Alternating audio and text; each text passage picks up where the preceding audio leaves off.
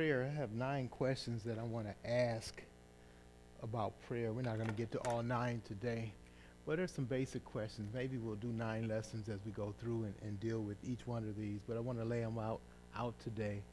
Um, the first question about prayer: if God is in control, why should I pray?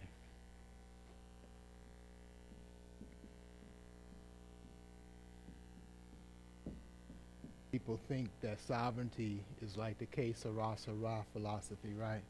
Que sera sera. I don't know if that's French, um, Spanish. I knew what it meant in Spanish, Italian or Spanish. Um, whatever will be, is the translation. And in other words, nothing we do changes anything. Just whatever it is. But that's not an accurate view of God's sovereignty, um, because understanding God's sovereignty is the understanding that God is in control of all things.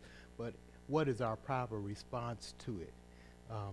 That que sera sera attitude is like, well, since God is determined I'll be a sinner, I'll just be a sinner, because that's the way He wanted me to be, or that's the way He determined things to be. But that's a false philosophy, and it doesn't account for God's sense of accountability that He has for each individual, that He's going to judge each person according to their own acts. No one will stand before Him and say, well, I just was because I was, and that's the way you determined it. It's your world, you run it. So the question is addressed this way because we have to account for God's sovereignty. Why should we pray? So in Matthew chapter 6, He talks to us about prayer by giving us a model for prayer. And in verse 9, let's just read through this. This is something that we've seen even in our catechism. So it's a simple truth, but it's very important. It's very critical to our right thinking. Pray then like this: Our Father in heaven, hallowed be your name. Your kingdom come. Your will be done on earth as it is in heaven. Give us this day our daily bread, and forgive us our debts, as we also have forgiven our debtors. And lead us not into temptation, but deliver us from evil. You can put since here. Since God is in control, why should I pray? Well, when we pray, we're acknowledging several things. God wants us to actively acknowledge things, and that's why He wants us to have a life of prayer. We're acknowledging things. I want you to answer out loud, and let's talk about some of those things. What does our act of praying acknowledge? What are we saying when we are praying? What are we acknowledging through the act of prayer? I wrote down some answers, but I'm sure there's several answers here that you might dig out. Okay, that's one thing we are clearly acknowledging, or we need to be acknowledging when we pray. So that's the reason why we should pray, and we are depending on God. What else? All right. We pray by faith, don't we? We can't see God, but our talking to Him acknowledges that He does exist. What else?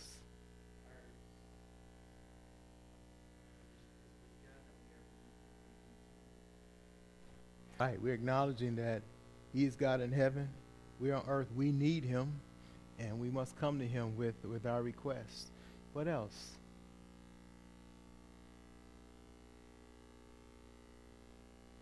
Charles? Okay. All right. I've used that as an illustration oftentimes, that I don't like when people come to me from off the street. They don't know me, but they're asking me for something. I feel uncomfortable with that. You don't know me. Why are you asking me for something? In other words, I have no responsibility to you that you should ask or demand something from me. Okay. When we pray, we're saying, Lord, we do have relationship with you. In fact, when Jesus taught us how to pray, that's one of the first things He says. When you pray, pray like this: Our Father. Acknowledge a relationship that we have as His children He is our Father. All right, what else are we acknowledging when we pray? Can you think of anything else? So prayer is an act of faith. Since God is in control, why should I pray? Because God wants me to live out a life of faith. He wants me to actively live out my faith. He wants me to live by faith humbly and willingly. An unsaved person could say this: God is in control. What I got to pray to him for? We are praying to him because we are acknowledging this life of faith, this life of dependency, that yes, I acknowledge that you exist. I acknowledge that everything that I get comes from you. I acknowledge that I need to request and ask you for that to show that I'm dependent on you. So we humbly stand under his control. We're not fighting that control. We're acknowledging that. I'm glad you're in control because you're my Father. You're my Heavenly Father.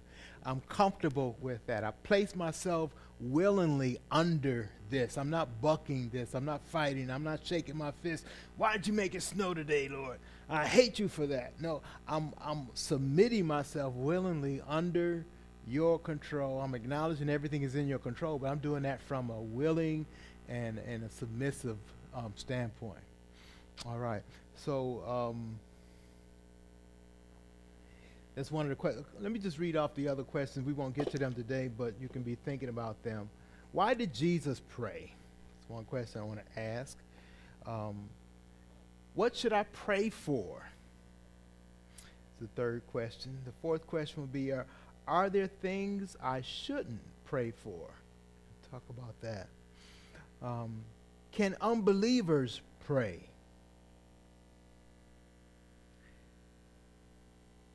How am I to pray for others or pray for unbelievers? Number 7, should I pray for trivial things or just my greatest needs? Should I pray for trivial things or just my greatest needs? Number 8 would be, how should I pray in public? You can combine that with should I actually pray in public? Is there a proper public prayer? We'll talk about that. Jesus says when you pray, go into your private place and pray. Don't pray like the hypocrites. They love praying in the streets. They love praying in the synagogue to be seen by others, to be heard by others. He said don't pray like that. So it's a legitimate question is, should I pray in public?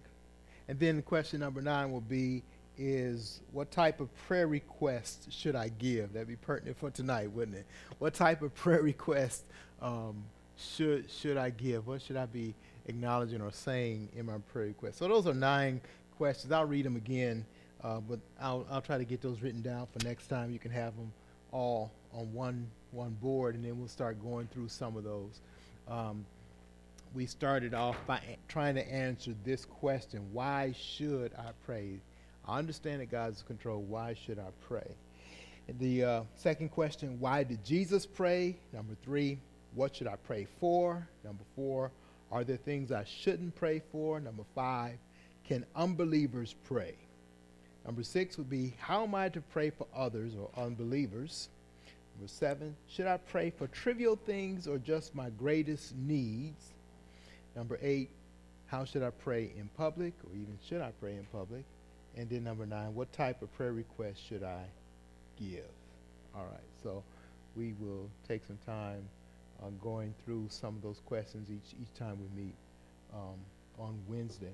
And before I close, one of the things that we went through at our pastors, our conference on preaching, we went through Jonah and Nahum, and it's interesting in Jonah chapter 1 and Jonah chapter 2 to look at Jonah, or look at prayer in the book of Jonah. Something I kind of thought through as I was preparing for our time together. And if you recall Jonah and what happens in chapter 1. What happens in chapter 1, God calls Jonah to go to Nineveh. And of course, Jonah disobeys. he gets in a ship and he wants to flee to Tarshish instead of going to Nineveh, right? So he pays the fare, he gets on this ship, and God sends a storm to this ship. He hurls a wind at this ship, and this ship is being tossed in this storm. And so the mariners on the ship trying to figure out what's going on. They're hauling off all of the stuff on the ship to try to get it stabilized. And they ask everybody, they say, every man call out to his God. So they're all praying because they're in danger, right? So in chapter 1, everybody's praying except Jonah. Except Jonah. Where's Jonah? He's down in the bottom of the ship, asleep. Sound asleep. There's a practical lesson there. Is some people rest and are comfortable at times when they shouldn't be. Oftentimes, when we are not in tune with God, we can be worried about things we shouldn't be worried about, and calm and comfortable with things we shouldn't be comfortable with. Not alarmed at all. Peaceful. Peacefulness is not always a sign of spirituality, is it? It certainly wasn't a sign with Jonah. There he is at the bottom of the ship. Everybody is praying except Jonah. And so I asked that kind of last question is it's not the last question, but can unbelievers pray? And what happens when unbelievers pray? Now in chapter 2, the scene is turned. At the end of chapter 1, they throw Jonah out into the sea. And of course, a great fish that God had appointed comes and takes Jonah up. Guess what happens now? Now he starts to pray. All of chapter 2 is his prayer. This long prayer. And so we're learning from prayer from a person a person that is rebelling and running from God. It's teaching us a little bit about prayer. So it's interesting in that prayer in Jonah. Then in chapter 3, God again tells Jonah, hey, go to Nineveh and preach against that great city. And he goes and he preaches, and he does that. We see them repent in chapter 4. Jonah's mad, and he prays to God. And guess what he prays? I told you this was what was going to happen. I knew this was what was going to happen. I knew that you were going to forgive them of their atrocities against my people. You were going to forgive them. That's why they want to go. So that's his prayer. So all through the book of Jonah, you have prayer going on, but it's not kind of how you would think of prayer. The wrong people are praying in chapter 1. Chapter 2, Jonah's praying, but only after he's been captured by the fish when he was rebelling and running from God. Chapter 3, he decides to do what God tells him to do. And in chapter 4, he prays again, and he's just having a bad conversation with God, but he's praying. So we don't want to pray like Jonah today. But if you're like Jonah, gotta challenge you, and he's still in control. He's still orchestrating the things of our life. So let's learn what God would have us to learn from in our prayer, and learn to appreciate God, and learn appreciate the access we have to Him through prayer.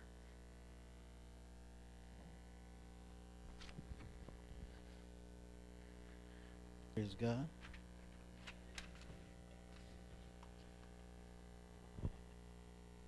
So was that the answer from 1 where you move to 2 next week? Question. Okay. God's gonna say if God is in control, why wouldn't you pray to Him? Who else you gonna pray to, right? You want something to get done, better talk to the guy in charge. So let's get into Hebrews and our meditation.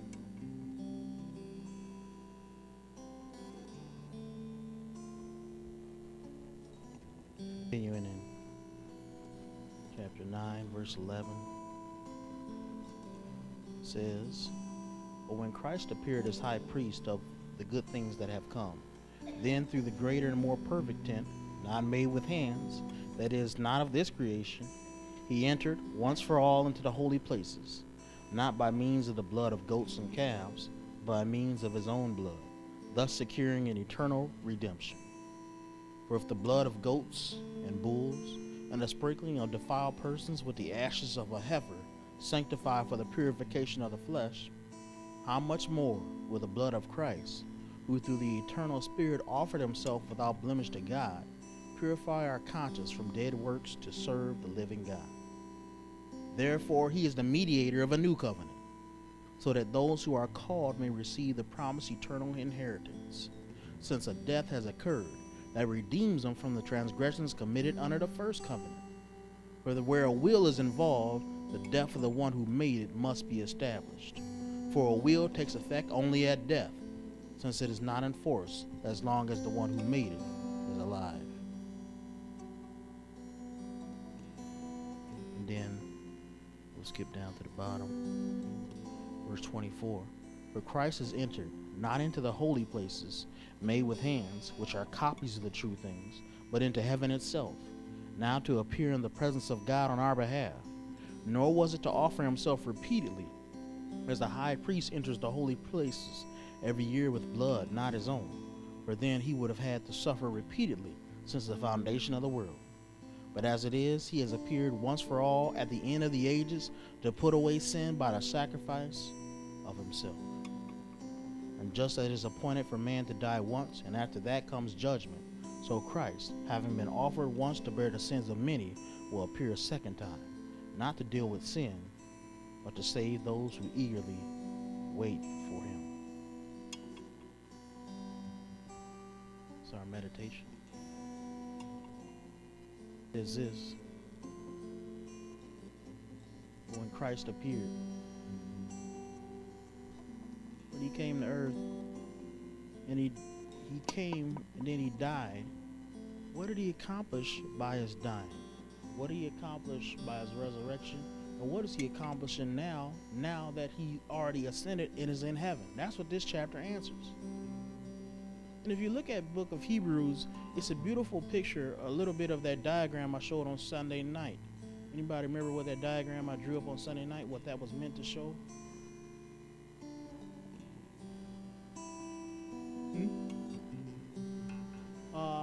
That's one way of putting it. But more accurately, Christ's work. Okay? Christ's work. All the parts, or another way of putting it is the gospel. The diagram pointed out the gospel.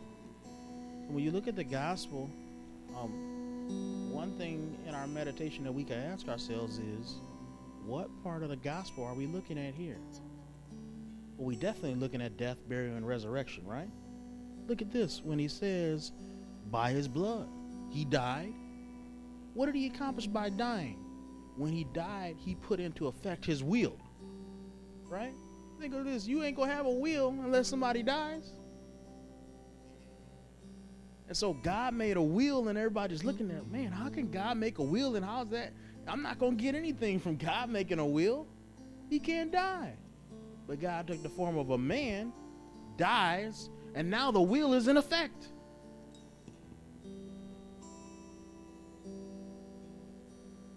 With his blood, by his dying, he purified us. That's what his blood did. It purified.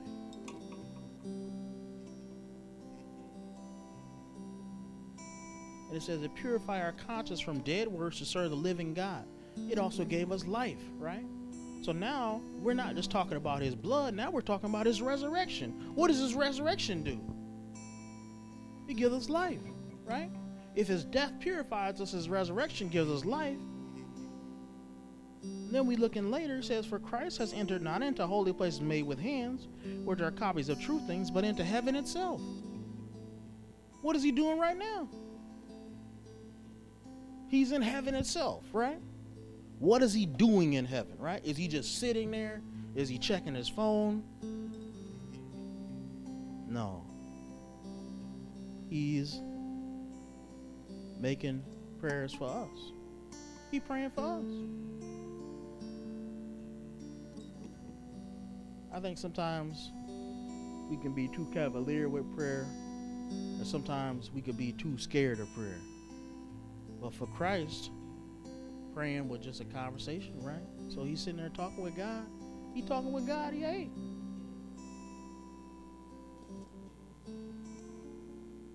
These people need this. He's on our behalf. And I can tell you this, my prayers might not always get through. But there's no prayer of Christ that won't get through. And if he's praying for us, we got the best prayer meeting going on up there. And that's why he went to heaven, so that he could pray for us. He is sovereignly praying for his church. Every single one of us that's saved, he's prayed for. He's thinking about each individual of us, right? And we go through our meditation, that should be something that impresses on us that God is talking with us right now, that he's thinking about us. He also promised us this. He said, where 2 or 3 are gathered in my name, I'm going to be somewhere far away. I'll be in the midst. A communion, right? He's with us today. So then how should we behave in church, knowing that he's here? When 2 or 3 are gathered in his name, well, we got to ask ourselves, are we gathered in his name? Right? Sometimes I don't know if we are. Right? We might be gathered out of the sense of habit of just coming here. Right? But when 2 or 3 are gathered in his name, he's in the midst. And that means fellowship with God. So that's the beauty of the book of Hebrews, is that it points to the work of Christ. So that's our meditation today. Thank you.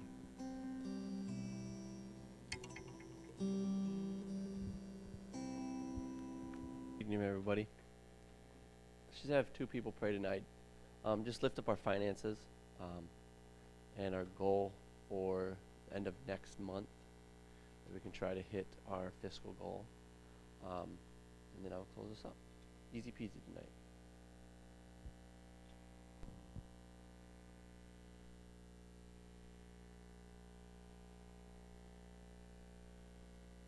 We just continue in prayer. We just continue to lift up our finances.